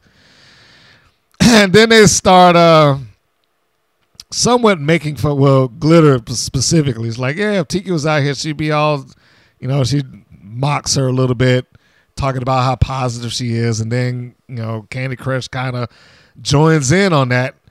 And then she makes reference to the issues that she had with Princess Aussie without mentioning Princess Aussie's name. It's like, well, at least she's not, giving you unwanted or unwarranted advice for weeks or, something like that. And they seem to have a this might be the best acting job I've seen Candy Crush do. They have this, like I said, little bonding moment. And then Crush gets up. She's like, you know what? It's essentially, do what we do best. You're the toughest wrestler I've ever been in there with, and we need to start just doing what we do. Win, right? And then they get up and like they're motivated. They're getting hyped. They're getting excited, and they pretty much trademark moves and lines, whereas Crush holds her fingers to the pulse of Gloria Glitter. Glitter does it to her, and then she's like, let's go. Candy Crush's would-be catchphrase. I don't know if that thing's catching on. It's about as popular as honk honk. But this is seemingly the beginning of a turn for Crush. Don't know that for certain because I can never tell with WoW. But I did write down on my notes, like, is this the route to Crush going heel? And then they walk right back the same direction that Gloria Glitter came from in the first place. The turn seems, I don't want to say it's sudden, but it seems to have jumped over maybe a step or two. Like, we've gone from Ozzy blowing her off, the subtle upset feelings of Candy Crush, to when she finally gives her the time of day. Then she doesn't want to deal with her, and now it's like I'm chilling with the heels. I'm not saying that it's not in the right direction. Maybe it's me. It could just be me. It just feels like there is a step that is missing here, that something that would have facilitated her even wanting to sit down with Gloria Glitter. Like, it wasn't like she had any problem with her sitting down there. It was as if they had already been friends. Granted, the scene did play out like the friendship grew, but it just came off like they had already known each other, they'd already palled around, and they already had conversation. Not as if these are two competitors who have learned to respect one another, and then they moved on from there. So, whereas I didn't have a problem with the segment, I actually enjoyed the segment. It just seemed to me as if there was a missing component in Candy Crush's journey to where she is right now. But I will see next week, because I do believe Candy Crush is supposed to be up next week. So we'll see if anything else comes of that. So we go to the next segment. The Mother Truckers doing the idiot Southern thing. This is them talking in the back, and of course, American flag hanging there, and the laundry line with shirts that they never wear hanging up there. I am developing a problem with whoever their set designer is. Because these sets reek of amateur hour to me. Like they haven't done anything beyond this show. Nor is any thought going into why is this here. Now, I'm sure somebody in the back, probably David McLean, finds this funny. Or, yeah, this is what it's supposed to be. I mean, because they're from the South, they got to hang their clothes on the laundry line. And how long does it take for their clothes to dry? I mean, how long does it take? Every week that you see them in this room, it is the same thing. They have an American flag hanging in the background for whatever reason, because I guess it's their house. And then they have a laundry line of clothes that are never worn. How long does it take? I mean, if they did it one week, I mean, maybe. But it is all the time. Every time they're in the segment, it is always the same thing. I don't even know if this is supposed to be their personal locker room. Why are they decorating the locker room in the first place? Everybody there decorates the locker room as if this is their own personal locker room, which clearly is not. I mean, they wouldn't have all these like 50 lockers in there. So I don't get it. I don't understand what this is supposed to be for them. Besides that somebody thought it looks good to illustrate their personality. And I'm almost positive it's something to that degree. If you'd All-American girls, they got curtains in there. The mother truckers got to hang the flag and have laundry. I don't know. It's just ridiculous. But anyway, they go into their conversation talking about the Fab Four and what they're going to do. And, you know, you can pretty much fill in the blanks. It wasn't it wasn't anything to get all excited about, and they're still trying to get that honk honk thing over. Like they will not let that go. This is honk honk. We got 2 words for them, so they lean into the old WWE DX line, honk honk. God. Next segment is a preview for the next week's trios match, which will be a rematch of Team Spirit versus the Brat Pack, which will be the 3rd iteration of Team Spirit to go in there. I am fully expecting Team Spirit to go over. The next match is the main event. It's Penelope Pink and Vicky Lynn McCoy with Lana Starr taking on the Mother Truckers. And wouldn't you know that the entirety of the Fabulous Four comes out along with them. So Miami Sweet Heat comes out along with Lana Starr, Penelope Pink, Vicky Lynn McCoy. And what do? The same thing that they always do. They just go into the commentating booth. So let's stop right there. I do not mind when a wrestler goes into the commentating booth and provides some sort of insight to what's going on. Nor do I mind when it's there as a means to forward an angle. Where it becomes worrisome when they do the things that they're doing here. This angle has been overdone with the Mother Truckers right now. And the fact that no one came up with a different way to get this executed is disappointing, to say the least. How many times do the Mother Truckers have to get beaten up? This is what I meant when I said at the beginning of the show, and I said I was going to get back around to it, and here it is. There is such a thing as getting heat under promotion. When the promotion doesn't make any effort to stop things that are plain as day and everybody knows is going to happen, then how can I blame the heels anymore? It's kind of like the adage of, you see a crazy person going down the street with a lead pipe just whacking people left and right. And on the corner, you see the cop standing there watching them do it. who are you going to be mad at? I mean, you can be mad at either or, but who are you going to be mad at?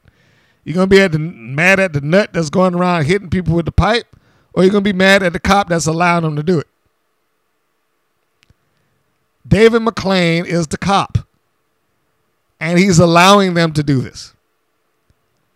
This is like the third time following a match that the mother truckers have been jumped immediately after the match by the same group of people. Now, the mother truckers also have some burden to bear in that because they should be smarter than this by now. But of course, because they're, they have to play the idiot Southern girls, they don't see that coming. And I want to be clear because I know some people are like, you don't like them. No, I don't like the mother truckers. I like Holly Swag and I like Amazing Maria. I don't like the mother truckers. It's like the difference between the one-man gang and Akeem. Okay? Or Dusty Rhodes and the NWA and Polka Dot Dusty Rhodes and the WWF. You can like one or the other, even though it's embodied by the same person. And that's what this is like for me. So we have the match. They're trying to get even with Penelope Pink and Vicky Lynn McCoy because, of course, before they won, they got clobbered in the head with mirrors. I'm not sure how that would knock you out indefinitely, but, it happened on WOW because WOW. And that was, jumping number 1? Well, I guess, no, actually, that would be technically number 2 because the first time they got jumped was back in, I think, November when they were the special enforcers, if you will, that held Lana Starr and Sophia Lopez handcuffed to them in the match between the two heel tag teams, which, of course, the Banditas lost. And then what happened as soon as the Banditas walk out of there and then they take the cuffs off, well, then they had to get jumped. They had to get beat up because, why not? So the match, the commentators start off explaining Vicky Lynn faking an injury, which, I thought that was somewhat of a nice touch that they addressed that this is taking too long. They said that she's cleared. She's not doing it. Vicky Lynn, I really enjoy. I like her a lot. She is a really good performer and a great commentator. I said it last week. I will probably continue to say it. If she ever gets out of the in-ring stuff, she needs to be on a microphone somewhere. She needs to be a heel announcer for that company because she is very natural with it, and it is doesn't sound like she's playing a part. She doesn't sound like she's overproducing herself. She comes off as she should, like the heel, and is wonderful. Penelope Pink, I don't want to shortchange her. She's, been excellent in the ring. And, of course, she's had the chance to be the champion there. Whether she would get it back or not, like her colleagues, is, yet to be seen. But everybody in this match pretty much has some level of experience. Not the most experience here is, of course, Amazing Maria, a.k.a. Big Rig Betty. And Swag has been more or less born into this line of work because that is her legitimate daughter. I know some people like, is that really her kid? Yes. Or at least if it ain't, they're doing great kayfabe. We'll put it that way. So they talk about Vicky Lynn faking an injury, which does come into play at some point in the match. I thought that was a nice touch as well. Of course, Miami Sweet Heat sitting in on commentary, and they're doing the heel commentator shtick. You could see the second that they sat down, or all four of them came out, and then they decided to split off and go to the commentating booth 5 feet away. You knew where this was going. Like, there's no surprise here. We all know where this is headed. None of this is super duper important in terms of the match and the payoff of the match. We were we being the WoW audience, I'm speaking in general, they were waiting to see some sort of payback, I guess, to the persons that cost them their number one contendership. And here it was.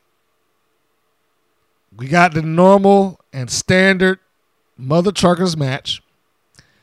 Holly Swag is in the ring. She takes the bulk of the work, and she takes the bulk of the bumping around and, and all that good stuff.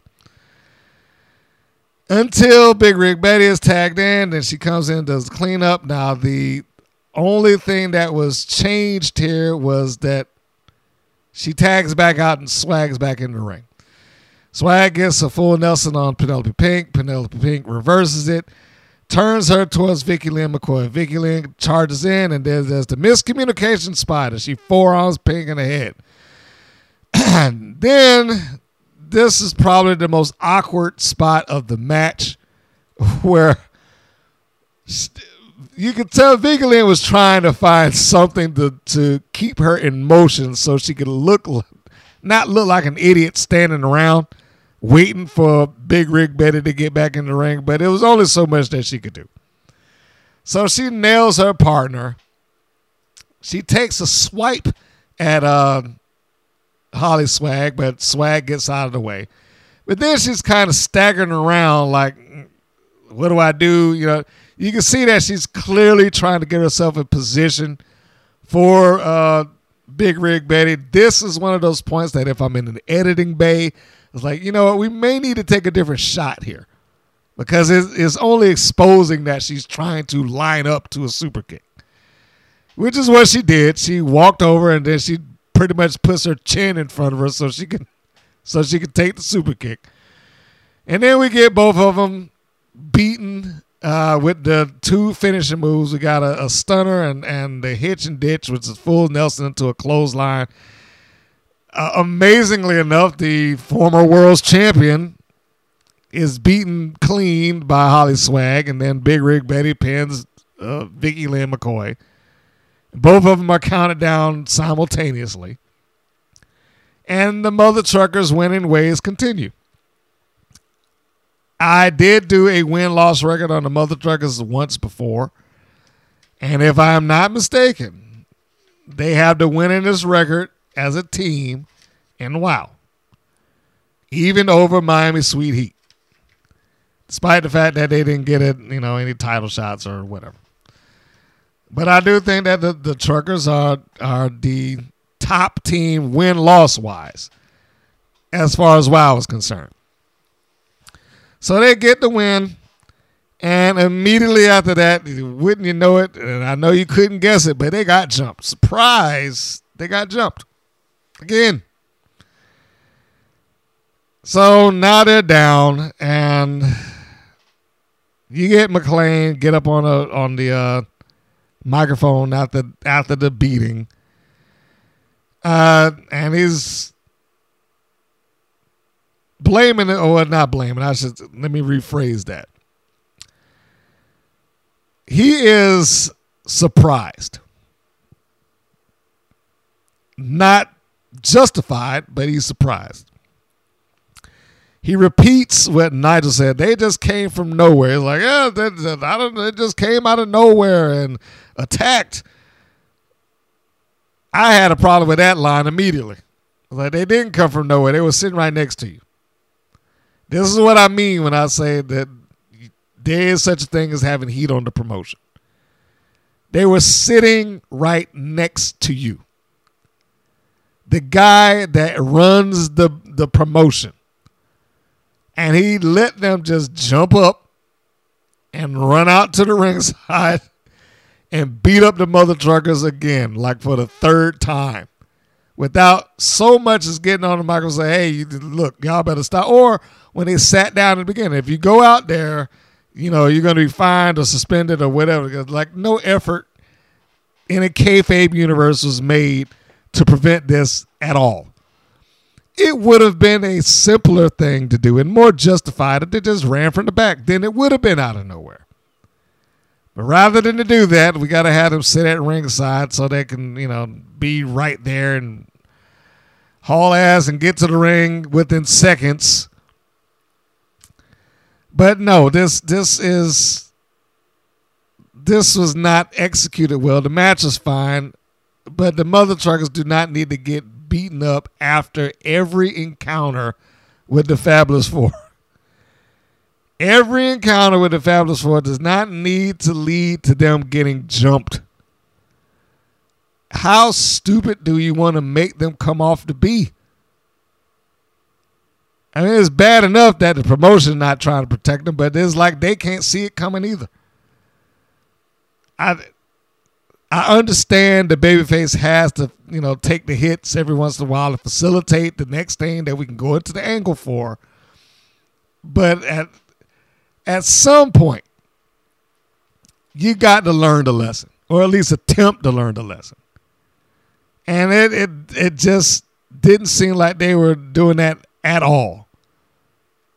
So you got the Carlson twins come out there and attack both of them, and they beat them up, and they send them down to the mat, and Dave McClain is hollering and screaming, "Get the referees out here! Get them out!" He's not very preventative, but I guess late is better than never, I suppose. So the refs come out. They break this horrendous beatdown up.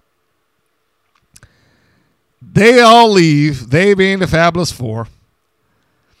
And then Dave McClain gets on the microphone, I guess, to try to make things right. I think that we need to give the Mother Truckers a title shot. All right. Now, they probably should have had a title shot preceding that, but okay. They deserve a title match. Why Miami Sweet Heat got a title match in the first place, I don't know, because, they, even though they won, he said that he was going to take away that opportunity, which only lasted for like 2 weeks. So that goes a long way in showing his authority and how much it means. But the Mother Truckers get up, and it seems as if they have a title match due to them. So I'm assuming, again, this is just my assumption because I have not read anything differently. But I'm assuming that they are going to get the match against Miami Sweet Heat, and quite possibly they will walk out as the tag team champions, making Sweet Heat transitional champions. That would probably be the best thing for them. The Heat do not need to be champions again right now. They're not that over to where they need to be multiple time tag team champions. So at least get them through something else before we get back to this, because I'm sure as long as WoW exists, they're probably going to put those titles right back on them after they lose, eventually. But that was it. That was the entirety of WoW. I mean, outside of match 1, I think this was just I don't even know if I would list it as a maintenance show. It didn't really maintain angles. It maintained the streak of Adriana Gambino. That was the one thing that was maintained here. It forwarded whatever the Mother Truckers are doing. It ended an angle that we didn't even see with Tiki Chamorro. And it kicked off an angle, or I guess the next step of an angle, with Team IQ Superior and their feud with G.I. Jane. But nothing overall was so spectacular that I would, tell somebody, hey, you need to go watch this. And oftentimes that's kind of what I build it on. When I was like, when I look at the shows, would I suggest this to you? Would I say, hey, this is something that you need to go check this out? I don't know if there's anything I would say, check this out. The closest I would get is Adriana Gambino versus Princess Aussie. That is the closest. That is the closest I would say, hey, you might enjoy this. Not that the rest are bad. I just don't think that they were so intense or epic or such a banger match that I was like, oh man, look, this is the one you have to check this one out because it's outstanding. I don't see that. The Gambino Ozzy match, yes, not outstanding, but still worth a watch. If I were going to give one following that,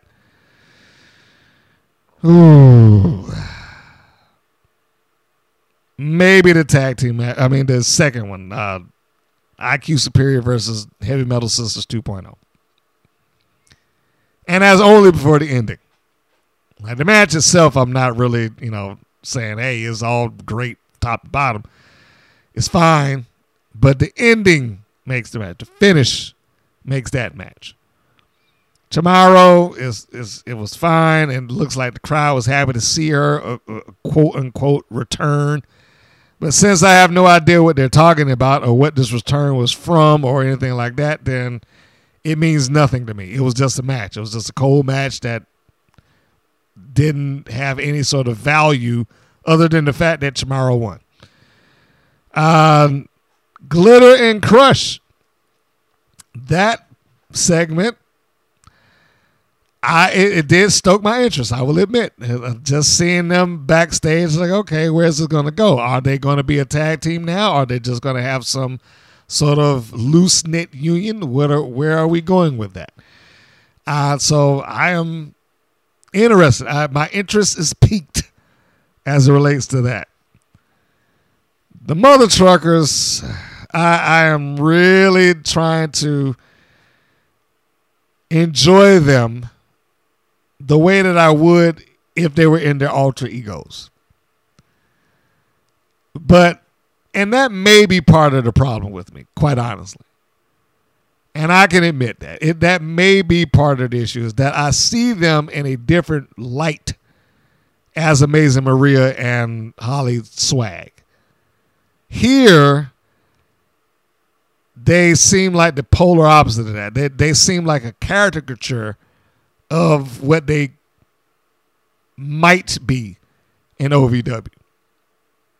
It's like this is the PG, well, maybe even the G version, the G cartoon version of Amazing Maria and Holly Swag.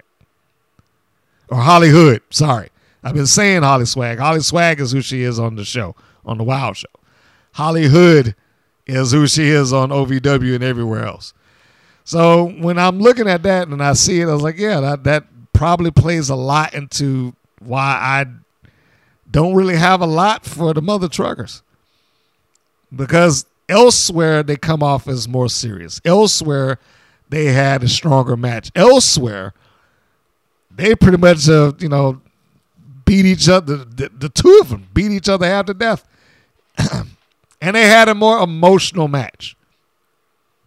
Having Amazing Maria, the mom, get in the ring with her daughter because her daughter's out of control and she can't be, reined in, and she's begging the promotion, please don't press charges against her. Just if you need to just book a match, I'll take care of it.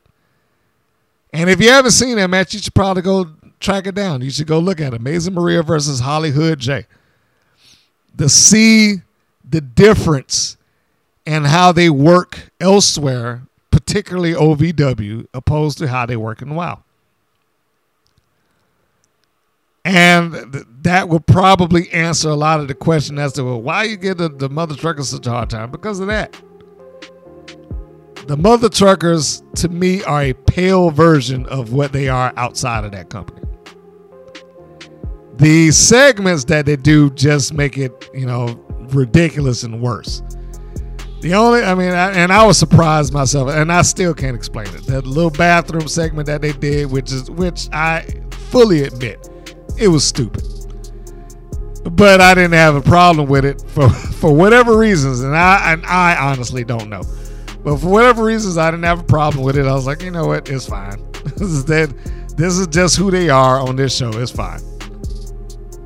But the backstage segments, how they're treated, the having a truck stolen, being arrested, not being smart enough to know that Sophia Lopez would want to favor them being jumped every chance that they get.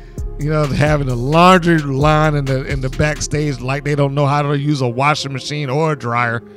All of that leads me to like the mother truckers are just two dimwits who happen to be in the company, who didn't even sign up to go to the company. They told some people in there, and then they hopped the rail, and then they got a job.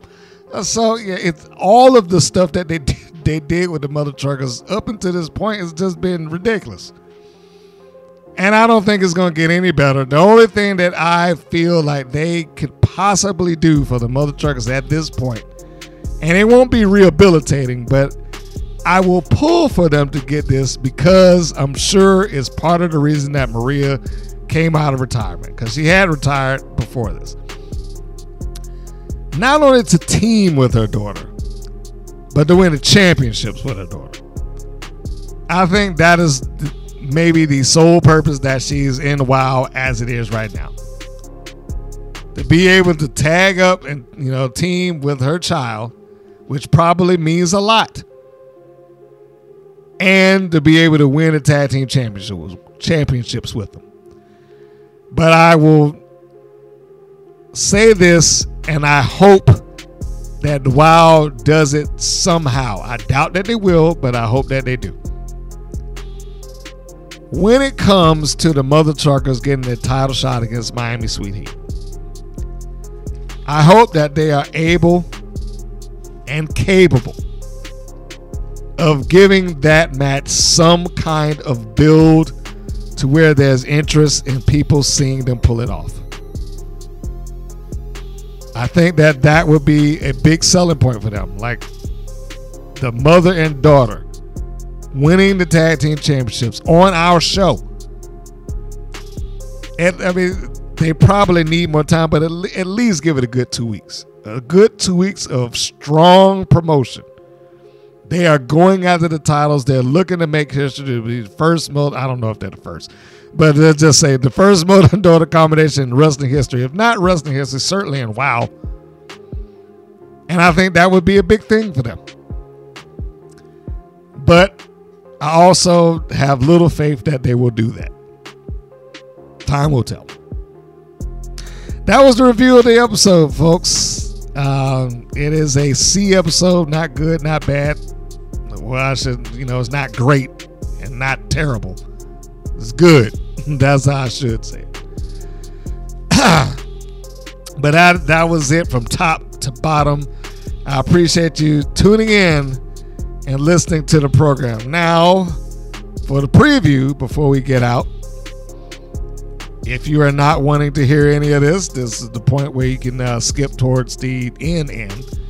But if you want to know what's coming up next for the next episode of WoW, well, here it is. It'll be episode 225. And we're going to see the return of the All-American Girls. In fact, that is the name of the episode, the All-American Girls. So just on that alone, I'm expecting them to win. So anyway, let me skip the commentary and just read the press release. Jesse Jones and Amber O'Neal have a new look, but it's make or break for the All-American Girls as they challenge the Ritz and Glam. What? I'm sorry. When did they call themselves the Ritz and Glam? I'm going to assume that this is a typo. But they challenged them in the main event. The newest iteration of Team Spirit attempts to stay in the Trios tournament in a match against the Brat Pack that will determine who moves forward to the finals. I'm going to say Team Spirit. The Beast declares her intentions for her match next week against WoW champion Abilene Maverick. Also in action, Goldie Collins takes on Holiday while Ice Cold faces Candy Crush. So it'll be interesting to see where they go with that, because I still see Candy Crush taking on another heel, whereas she still, I guess officially is still a babyface, even though she's leaning heel. But she's taking on the heel now, so I don't know what they're going to do. Maybe they'll make the transition during the match. I don't know. Looks like we might be in line of another Abilene Maverick versus the Beast match. Goldie Collins versus Holiday. Don't care. Team Spirit, just because Exile is already in the finals, I'm going to assume that Team Spirit is going to go over. And the All-American Girls challenged Grits and Glam. And that's probably what they did. They probably just forgot the G on this. So it came the Ritz and Glam. That didn't make any sense. But Grits and Glam have beaten the All-American Girls at every turn. I would assume that this would be the match that they get even. But we will see in a matter of days. As of this recording, it's probably like 2 or 3 days out. So, folks, this will be the close. Thank you for tuning in to another edition of the Rights and Wrongs of Pro Wrestling Podcast. If you have not, please subscribe and like the videos. It also helps the algorithm. If you're listening to this on a podcast platform, we are available at greater podcast platforms. If you can't find it where you're looking, go to WPNWrestling.com. That's WPNWrestling.com. All the podcast episodes go there. Of course, that is also along and coincides with a 24-hour, 7-day-a-week stream of wrestling content that was accumulated by me and the Women's Pro Wrestling Network. And, of course, whatever supports that you may have for the show, whether that be liking the videos, suggesting videos, sharing it, donate, purchase the t-shirts, whatever, I owe you a big thank you. Or even the people that, and I said this before, the ones that have called in for those commercials, and I appreciate that definitely because it helps. But the ones that have called in over any sort of commercial that's on the stream, yes, thank you for those. And if you want to continue doing that, feel free. And in closing, and as always, this is Mr. Green saying that this is Mr. Green saying so long, and we will see you on the next go-round. Take care, everybody. Thank you for listening to the WPN's Rights and Wrongs of Pro Wrestling. If you have questions or comments, please contact us via our Facebook or our YouTube channel at the Women's Pro Wrestling Network. If you're new to the WPN, feel free to subscribe to our channel and like our page. We appreciate your support. Thank you again for listening.